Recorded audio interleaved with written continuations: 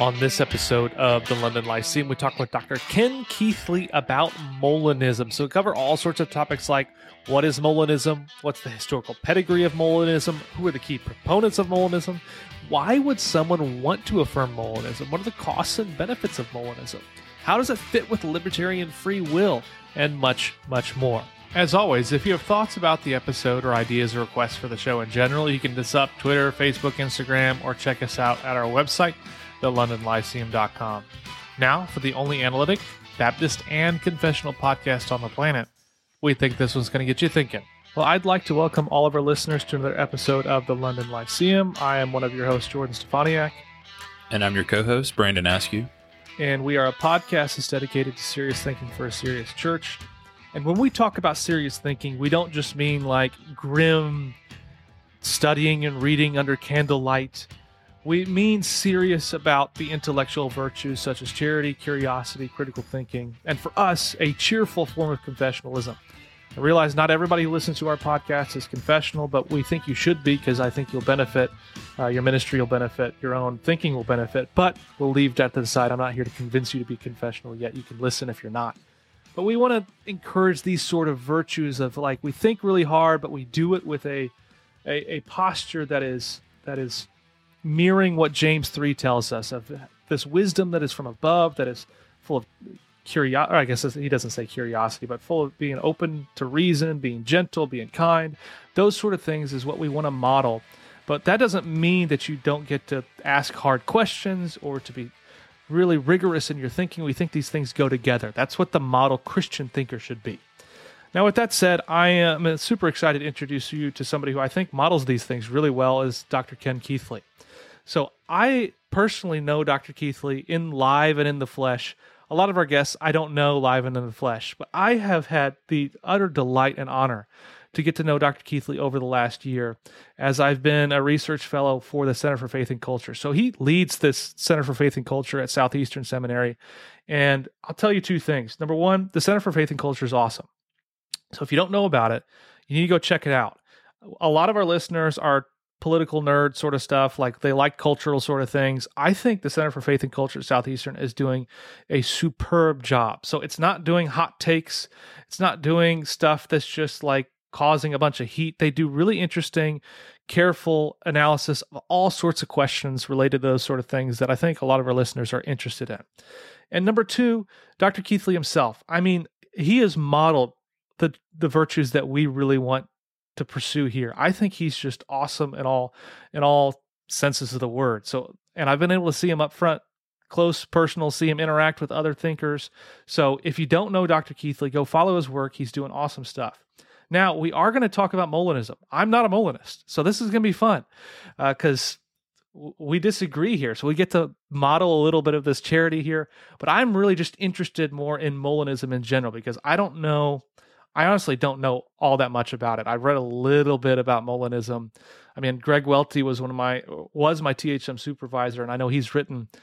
You guys have gone back and forth on some stuff on Molinism, so he would tell me about Molinism, and he'd make jokes or whatever because you guys are friends. So I'm excited about this. So Dr. Keathley, before we jump in, I know I told everybody that you're involved with the Center for Faith and Culture, but give me a little bit more background on who you are. And then what made you, were you always a Molinist? Did you become a Molinist at some point? Like what happened there? Why did you decide that Molinism was the way forward? Jordan, thank you for having me on the program. I'm looking around to find the person you just described. He's a great guy, whoever he is, but I'm the one you're stuck with. And so thank you for having me. I am Ken Keathley. I direct the Bush Center for Faith and Culture. As you said, the Center for Faith and Culture is on the campus of Southeastern Baptist Theological Seminary. We have both the podcast and the website called Christ in Culture. And Benjamin Quinn co-directs the center with me. We have a great staff. We do get to deal with all of the fascinating and interesting and some hot button issues that really matter in the life of the church. So we deal with everything from faith and science, faith working economics, faith in film and the arts, faith in the public square. What we really are trying to do at Southeastern, and the Bush Center in particular, is equip our students who are going to be future pastors, missionaries, church staff people, so that they are able to involve themselves and engage themselves in whatever arena they find themselves are, and more specifically, how to minister to a congregation that, whatever that congregation may look like. It may be a congregation made up of business types, or engineering types, or you could just think of all the various constituencies you can have in a congregation. You really do need to be able to think well, and I'm not the first person to say this. You need to be able to exegete the culture as well as you can Scripture, which we're all working at that. I am, as you said, a Molinist. No, that doesn't mean I have a skin disease. It sounds like it, but that's not what it means. So yes, I arrived at Molinism, interestingly enough, by way of what I would call infralapsarian Calvinism. And so that is why in the spectrum of Molinism, there's a, almost within every camp or theological perspective, there's a spectrum within it. And so I'm considered one of the more Calvinistic Molinists, in contrast to someone like William Lane Craig. Well, let's begin with a brief sketch of Molinism. Let's try to lay this out as plainly as it can possibly be laid out for somebody who doesn't know anything about this topic at all, maybe just 2 or 3 minutes. And then after that, we can get into maybe the spectrum of the different views within that camp. Yeah, because while we have nerds who listen, well, maybe, Brandon, maybe your grandma is a nerd, but I just think she's our most loyal listener. I am guessing that she doesn't know anything about Molinism. Yeah, she's never heard the term. Yeah. Well, Molinism is generally understood to be a position that exists somewhere in between what is traditionally described as Calvinism or Arminianism. And of course, those terms, they become anachronistic in a hurry, but for starting labels, let's do that. So Molinism has a Calvinistic understanding of God's sovereignty. It also has a fairly Arminian understanding of human agency. And so you say, well, how does Molinism arrive at that? And the way I describe it is I say that Molinism is the position that God is able to achieve His will with precision and success in the lives of genuinely free creatures, primarily by means of His omniscience. So I know there are 3 different kinds of knowledge that God has on the Molinist scheme. Can you help us understand what those 3 types of knowledge are? Molinism is the attempt to understand God's knowledge in a series of moments. And in the moment we say that, people's eyes glaze over and they think, okay, we've left the Bible and now we're starting to talk about philosophy. But I just want to point out that all theological systems that try to understand how God works in the world does so through a series of logical moments. And this is true especially of Calvinism, in which Calvinism tries to understand how God works in the world through the logical moments of God's will. If you're infralapsarian or supralapsarian, that's what it means. The first decree, and then the logical moment of the second and third and fourth. Same is true with Arminianism, whether it's supra, infra, sublapsarian. These are all logical moments. So instead of trying to understand the moments of God's will, Molinism is trying to understand the moments of God's knowledge. And like I said, again, just about every theological system, whether it's Calvinism or Thomism, they understand that there are certain aspects to God's knowledge. Certain things are true due to God's nature, and other things are true due to God's will. Before God ordained to create, there were certain things that were true just because God is God. Certain things about truth, goodness, and beauty, those things are true due to who God is, and therefore they are necessarily true. And so this is what's known as natural knowledge. It's due to God's nature. God ordained to create. and he created this world.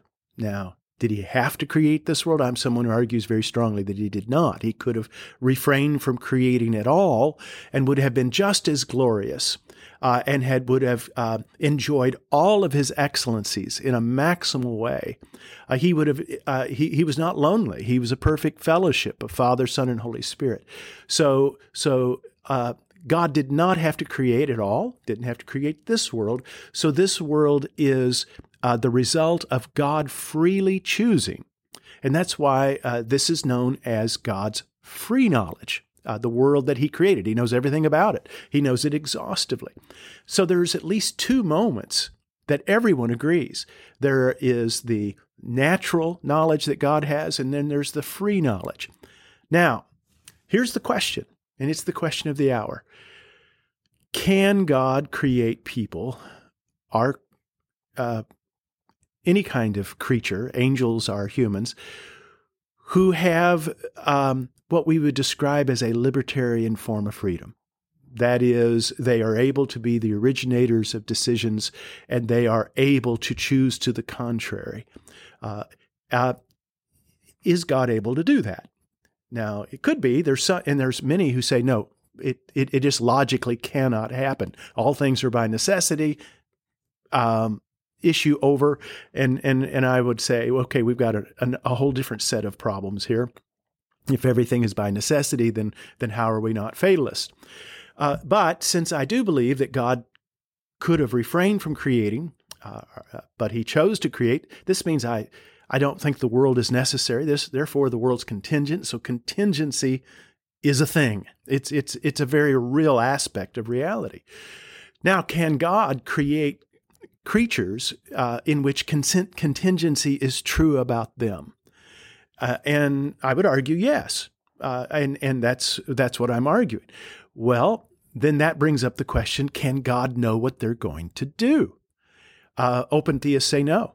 If God creates those kinds of creatures who have the ability to genuinely be the originators of decisions and are able to do so in a way in which they had the ability to choose otherwise, there's no way God could know that or know it exhaustively. So therefore, an open theist would say, no, God can't do that and know what they're going to do exhaustively. Or you have the hard determinists say, well, it's not even possible for him to do it at all. But for those of us who say yes, it is possible, then we'd say it is possible for God to know exhaustively what genuinely free creatures would do. Okay, is this natural knowledge? Is it necessary truths due to his nature? No, it doesn't belong to that. Is it part of his free knowledge? In other words, part of it is, but there's all kinds of counterfactual things that never come to pass in this world, and God knows that. So somehow this knowledge of all of the possible choices that genuinely free creatures can make, we would say logically it resides somewhere in between God's natural knowledge and God's free knowledge. And there's where the term middle knowledge comes from. It is the set of all the subjunctive conditionals, of all of the things, all of the possible decisions that a genuinely free creature could make. Now, that was a much longer answer than I was planning on giving, and I probably lost your audience about 2/3 of the way through, but that's it. There is God's natural knowledge, his middle knowledge, and his free knowledge. Because as a Molinist, we do believe that God possesses exhaustive foreknowledge of all future contingencies. Yeah. So that makes sense. So basically, I guess the difference is there between somebody who's more Calvinistic and someone who wants to, I guess, superlapsarian sort of Calvinistic? Well, actually, there's a lot of Calvinists who like some of them will go ahead and say some type of middle knowledge Calvinism, which I always find that just a little challenging. Or they'll go ahead and bite the bullet like Oliver Crisp and will say, no, I believe in libertarian freedom, maybe for everything besides conversion, but they believe in that especially when it comes to free acts of evil. They want to argue for some type of libertarian understanding. So I'm not sure that I always feel comfortable, and I did this too, Jordan, Calvinism versus Arminianism. But Molinism is really pushing back against any type of fatalism, or all things are of necessity. And most Calvinists I know want to have some kind of genuine understanding of freedom or liberty in those areas also. Yeah, no, I think you're right. And bringing up somebody like Oliver Crisp, I think that's a great example. I think Richard Moeller, I remember reading he's what, I don't remember the title, something like Divine Will and Human Choice or something like that, where he's sketching out these sort of different streams in the Reformed tradition to think about free will. And I remember reading that and thinking, wow, I thought I knew what the Reformed tradition said on this, and now I have no idea. So... Yeah. Well, you have to remember that there is a big difference between a supralapsarian and a causal determinist. When we're talking about issues of necessity and contingency, we're talking about logic. When we're talking about determinism, and especially causal determinism, we're talking about cause and effect. And it's possible, as many of the post-Reformation scholastics were, as Richard Muller and Alan Guelzo and others point out, there were a great number of post-Reformation Calvinists who were dead set against causal determinism, which is why many of the continental Calvinists did not like Jonathan Edwards' freedom of the will, or because they felt like that he embraced a Hobbesian understanding of causal determinism that made them very nervous. Yeah. No, I've definitely heard that critique of Edwards, that he ends up becoming too hard of a determinist. Now, what are the reasons that people want to reject middle knowledge?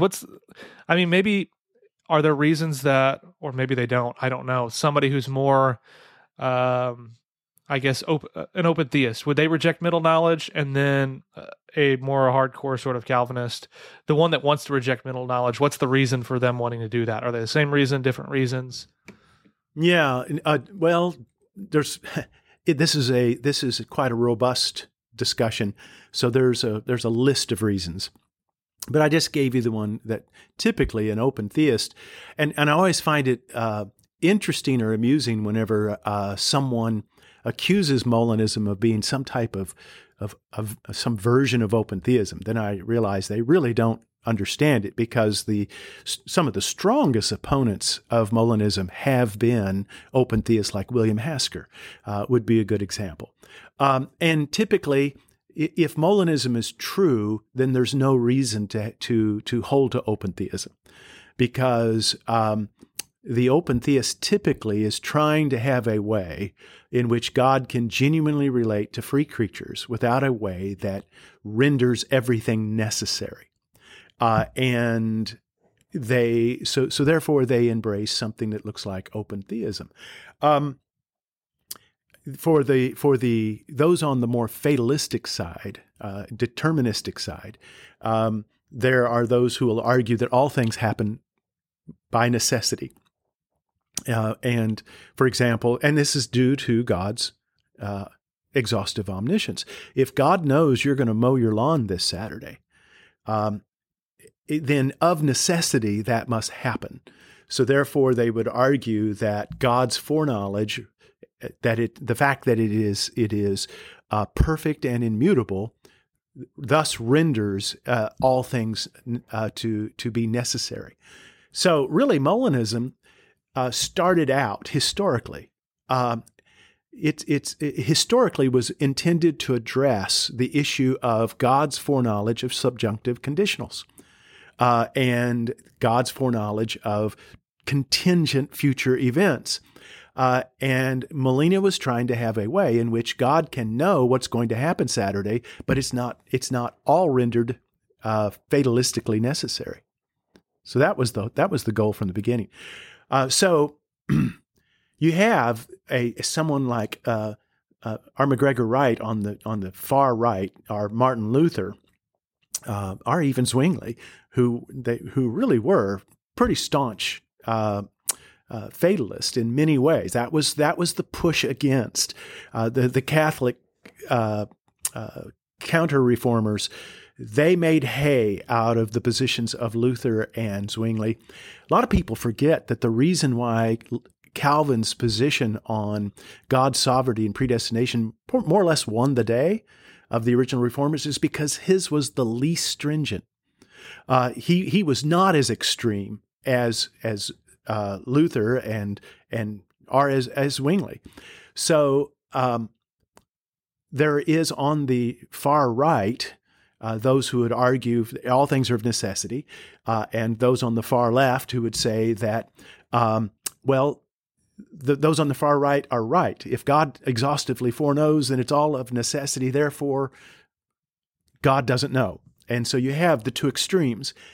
Most of us, whether it is an infilapsarian Calvinist or a Thomist, are a classic Arminian, or a Molinist, all of us are trying to somehow hold that it is true that God exhaustively foreknows and enjoys supreme sovereignty over all of creation, and yet we're not puppets on a string. Our choices really do belong to us, and we are real agents in the world, making a difference. So it is those two powerful, I would say biblical truths and intuitions that we're trying to hold simultaneously. So my discussion with my infilapsarian Calvinist and my conservative Arminians, I consider this a vigorous debate over at the dinner table among brethren.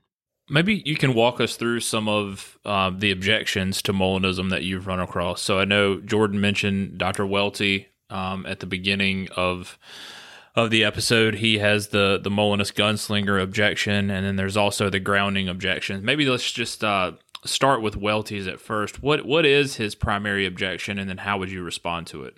Yeah, Brandon, if you don't mind, let's take one step back from that, or else we won't understand his objection. Luis Molina was a Jesuit priest during the Counter-Reformation, and he is the one who presented the model of what today we call Molinism, where he utilizes the notion of middle knowledge. The first real opponents to Molinism were the Thomists. And so the first big discussion is, how is it that there can be three moments to God's knowledge and that be reconciled with a Thomistic understanding of divine simplicity? And so there was a really knockdown, drag-out of a fight among the Dominicans, who held to the Thomistic view, and the Jesuits, who argued for a Molinist view. One of the fascinating things that happened in the Catholic Church is that the debate came to a draw, and it was one of those instances one of the few times where the Pope called a tie or jump ball and said within the Catholic Church, it's possible for both Thomism and Molinism to be held and be within the Catholic Church, to be within the Orthodox faith, which is amazing. I mean, there were times that Molina thought, well, okay, I'm going to end up being burned at the stake. And he died, not, when he died, he really didn't know how his view was going to end up. And in fact, that's one of the reasons why less than 20% of Molina's writings have been published in English, because he wrote in such an obtuse, difficult way. And the reason he did that is because he wanted, you can have a page where it's almost all one sentence, where he has all kinds of conditional parts of the sentence, trying to make sure that he's covered all his bases, and somebody doesn't use that on Twitter or Facebook and slams him to where he suddenly is brought up on heresy charges. And you get the idea. In other words, back then there were people looking for the hot take that they could. Only the hot take back then was literal, and so that was the first so that was the first discussion on, is Molinism compatible with a classical understanding of theology proper? And the conclusion was yes, it is. And so you have where Molinism then kind of faded among Catholics because Thomism really dominated up through the 19th and 20th centuries. Almost all of the major Catholic theologians were Thomistic theologians. So then in the 1960s and 70s, you have where Alvin Plantinga is addressing the problem of evil. And as he's writing on this, he comes up with a hypothetical scenario in which he says, well, it's possible. And he goes through these 3 moments of God's knowledge. And as he publishes that, someone says, well, you're a Molinist. And he said, well, what's that? And so the reason why Molinism has experienced a resurgence in the last 50 years is because of the rediscovery of Molinism by Alvin Plantinga, and then among evangelicals. Well, of course, Plantinga he was on the Reformed side. On the more Arminian side, Bill Craig picked up the mantle. Now, so the like I said, so the first disagreement was among the Thomists versus the Molinists. The second one, the idea of the grounding objection, is the question: what is the basis of counterfactuals? What's the grounding? What are they anchored in? There you can find among analytical philosophers, and now we're getting into a territory that I'm going to admit that I hesitate to say much more here because I'm not an analytical philosopher. I am a theologian who uses Molinism rather than someone who's able to go toe-to-toe with an analytical philosopher about the grounding objection. If one really wants to get into the weeds on this, there's a great book by Ken Keathley, or he's the editor of it, in which you have some of the best arguments for and against the grounding objection. The point is how is it that God knows? There's a particular truth maker theory that is employed to bring up the grounding objection. Now, someone like William Lane Craig will respond saying, well, even that model of truth makers is not exactly it's questionable in of itself. The way I respond to the grounding objection is you ask me how it is that God can exhaustively know what genuinely free creatures are going to do, and the answer is I don't have a clue. Molina argued for what comes to be known as super comprehension, maybe, but that doesn't really bother me that I can't tell you how it is that God does something. We are talking about an attribute of God, omniscience. You might as well be asking me how it is that God is omnipotent, or how is it that He's omnipresent? I might be able to describe it with a certain level of nuance and care, but explaining how it works, I don't even begin to have a clue. So it doesn't keep me up at night that I can't answer the grounding objection. And I think among philosophers, there's a general agreement that on this issue also, they have boxed themselves into a draw.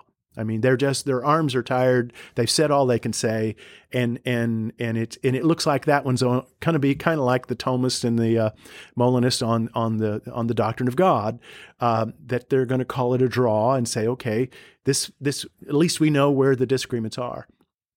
So that would be the first two.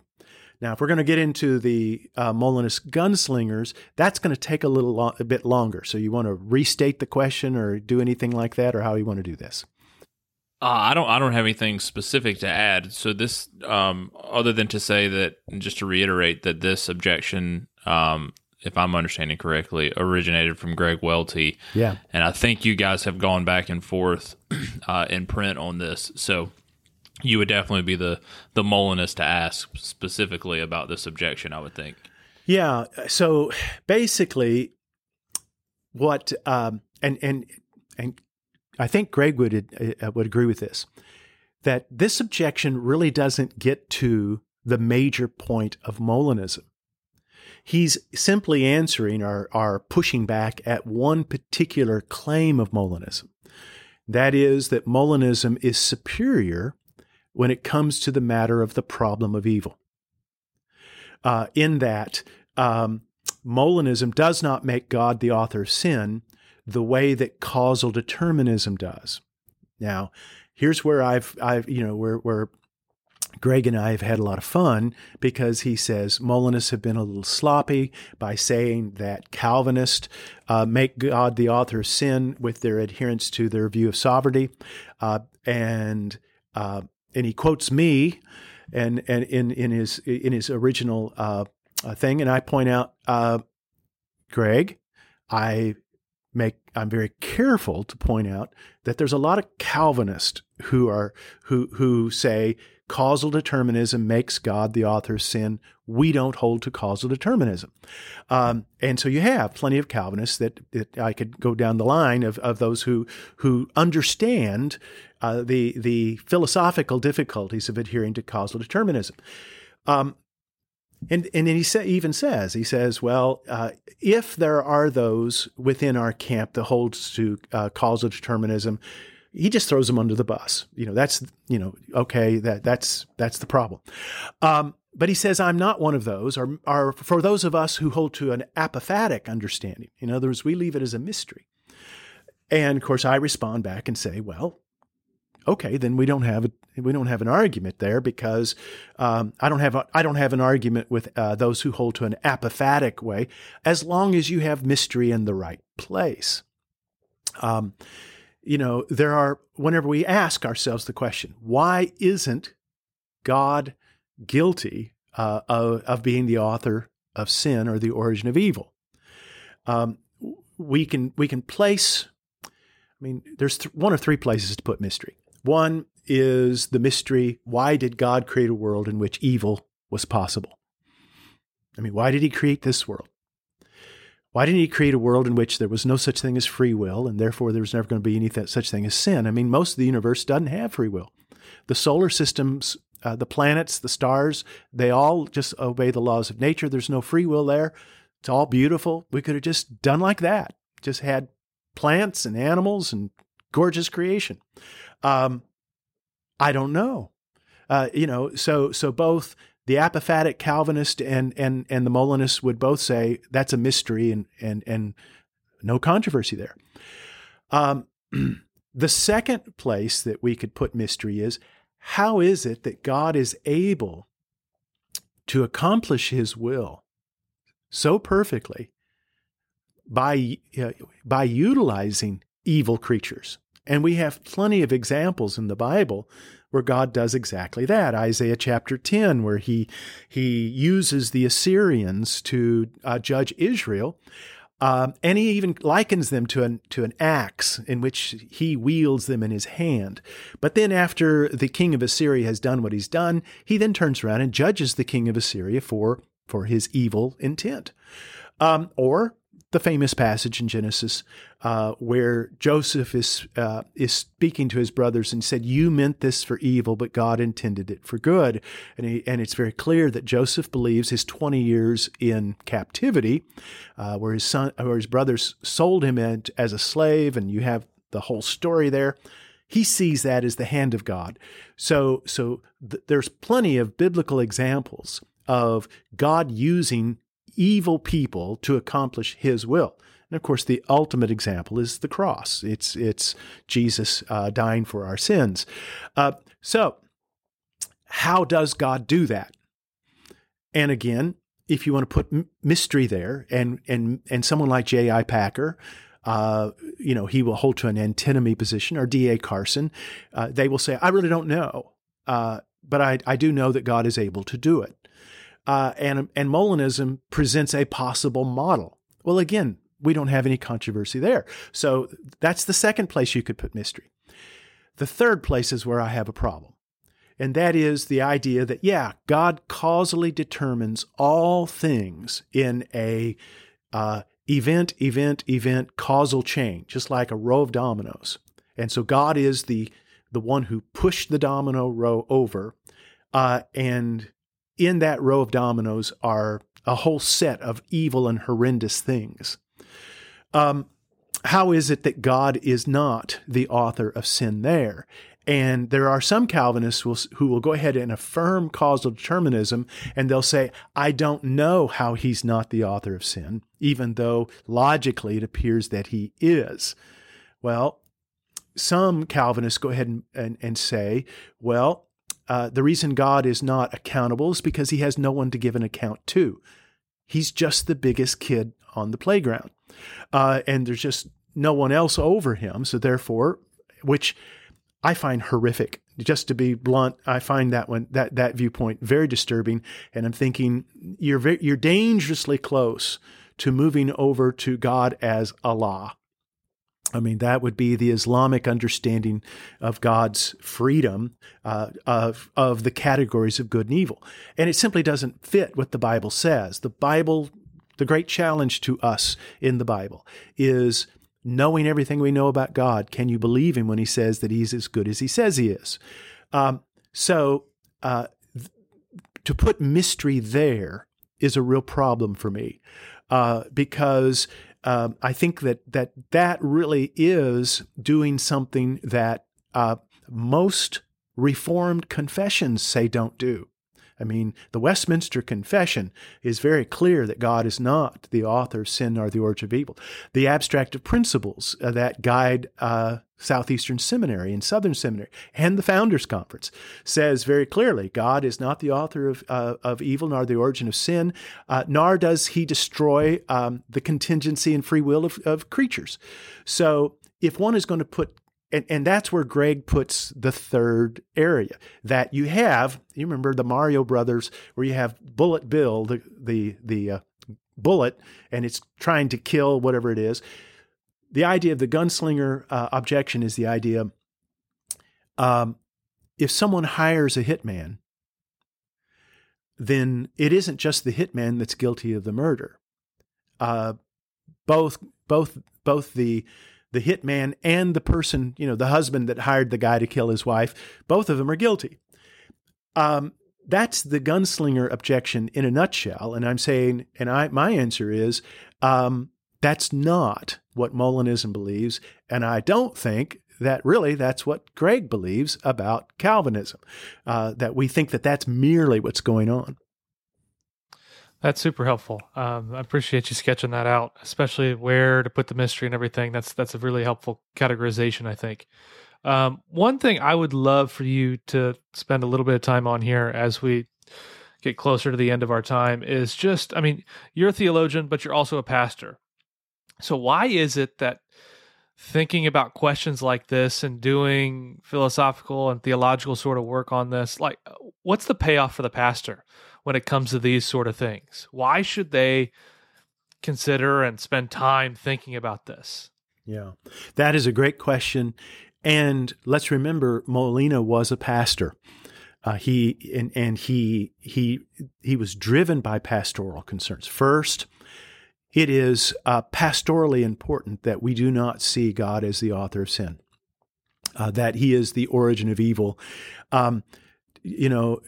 Whenever we are ministering, think of while we're recording this, there's been some national tragedies. It's very important that we are able to say in a very real and profound way that God is not the one who did this. Now, we struggle with the notion of permission, and we can talk about that also, but still, it is one thing to struggle with why God allowed it. It's another thing to say that God did it. And so I think that's pastorally important. Let me just say, and this is, I don't mean to sound snarky, but it may come across this way, what I'm getting ready to say next, and I don't mean for it to be. But almost all good Calvinist pastors that I know want to sound like a Molinist at really important moments, like when you're preaching the funeral of someone, as far as we know, went out in eternity unprepared.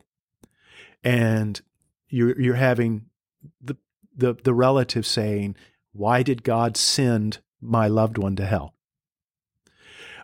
And I think that all of us want to say, God genuinely desired the salvation of everyone, that there is a universal salvific desire.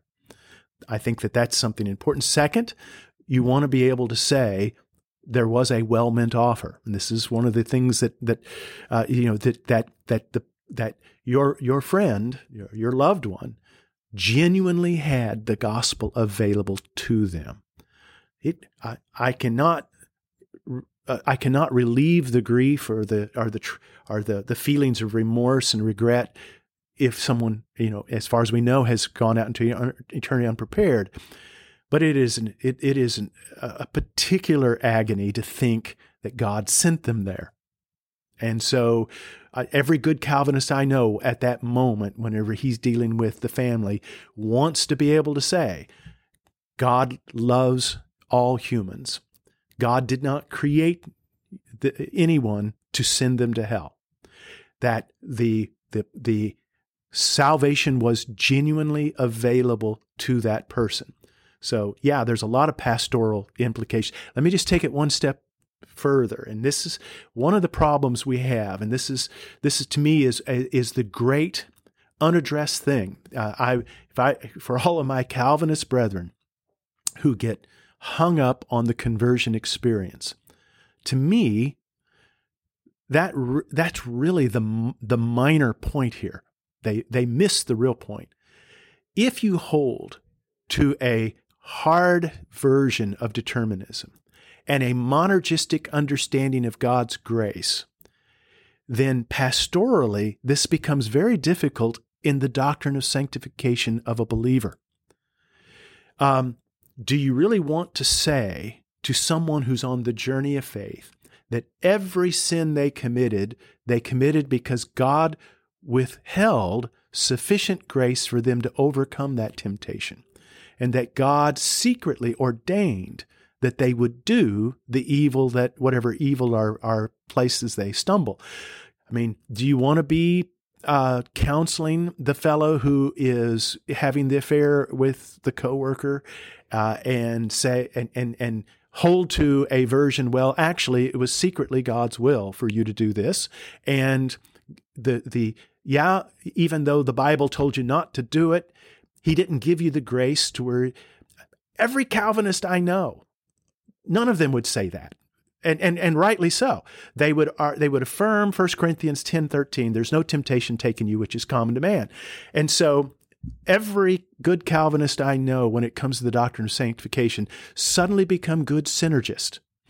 And they would say, everything we do right, God gets the credit. When we do wrong, we get the blame. I think we all want to have an understanding of how God works in our lives. So the Molinist system really does fit very well with that, in that, one doesn't have to follow Molinism. One can go ahead and be an infilapsarian Calvinist where they have those tensions, but I think those tensions are there. And on the issue of God's universal salvific will, on the genuine offer of the gospel, on the ability, libertarian ability to do the otherwise for a Christian in the moment of temptation, those are all really serious pastoral issues.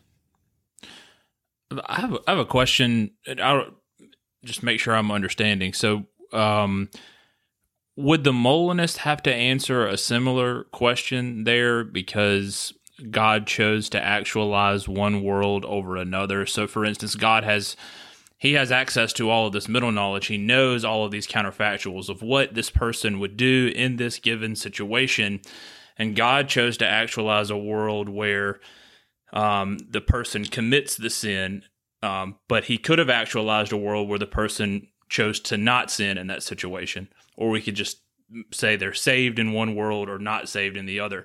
So doesn't the Molinist have to answer a similar objection?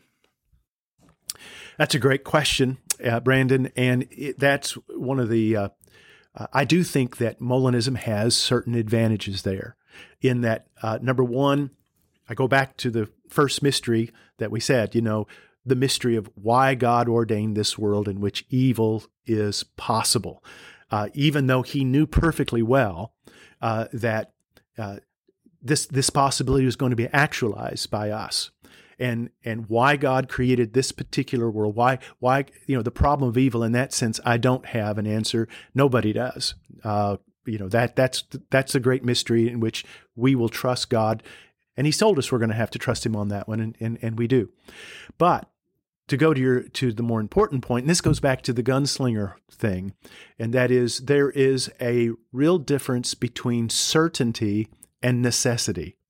And I think that has moral implications. In other words, the fact that God has actualized a world that after the rooster crowed 3 times, Peter is going to deny the Lord 3 times.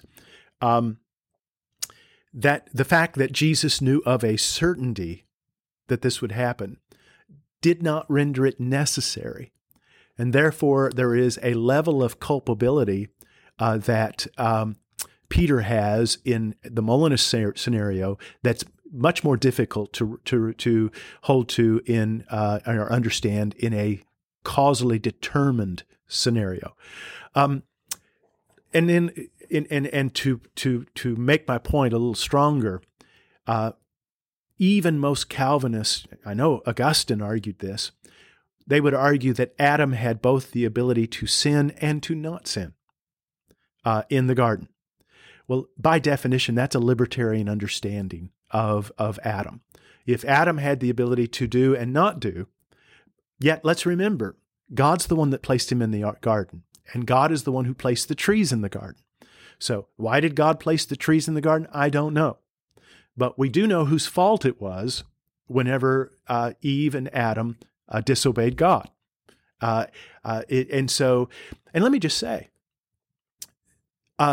here's an example of where some really hardcore determinists really mess up. Take a look, compare what R.C. Sproul Jr. wrote in contrast to his dad, R.C. Sproul Sr. When Sproul Sr. was much more careful whenever he asked the question, why is it that Adam sinned? Even though he held to an Edwardsian understanding of determinism, that we always do whatever is our greatest inclination, and he said, I don't have an answer. He just left that as a mystery. Well, I appreciate Sproul Sr. doing that. Sproul Jr. doesn't. He blames God. He says right up front, and he says, was it Eve? No. Was it Adam? No. Was it the serpent? No. No, he said God secretly changed Eve's inclinations so that of necessity she did what she did. And he said, I'm not saying that God sinned. It's impossible for God to sin. I am saying, and he said, that God created sin. And that's a direct quote. So I do think that here's where Molinism does have a real advantage over causal determinism. And again, I want to distinguish between causal determinism and Calvinism or Reformed theology as a whole, because causal determinism and those who would hold to causal determinism, they're only a slice within Reformed theology. And I think for most of those within the Reformed camp, they would agree pretty much with everything else that I just said. Yeah, that's helpful. So we could probably chat for another hour about all these things, and it would be a lot of fun. And I know there's probably all sorts of objections or different things that people are... Oh, man. I am going to... They're fighting over crayons. Okay. God ordained that.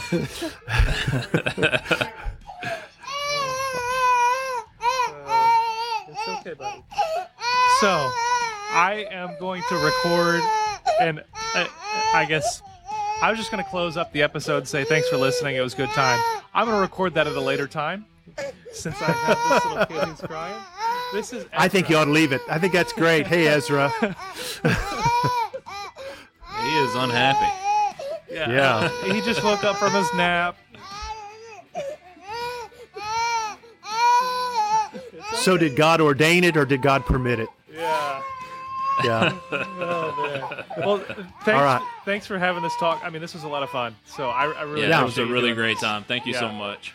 Thank you, guys. Y'all take care. God We'll bless. talk- Take care. And yeah, here I am back after the fact, letting you know that this is the only Analytic Baptist and Confessional podcast on the planet. And we thank you for tuning in. And we always enjoy you for listening, even when things go haywire a little bit. Thanks for hanging out. It's always a pleasure to talk with you guys. What's so special about Hero Bread's soft, fluffy, and delicious breads, buns, and tortillas? These ultra-low net-carb baked goods contain zero sugar, fewer calories, and more protein than the leading brands, and are high in fiber to support gut health. Shop now at Hero.co. Everybody in your crew identifies as either Big Mac Burger, McNuggets, or McCrispy Sandwich. But you're the Filet-O-Fish Sandwich all day. That crispy fish, that savory tartar sauce, that melty cheese, that pillowy bun. Yeah, you get it. Every time. And if you love the Filet-O-Fish, right now you can catch two of the classics you love for just $6. Limited time only. Price and participation may vary. Cannot be combined with any other offer. Single item at regular price. Ba-da-ba-ba-ba.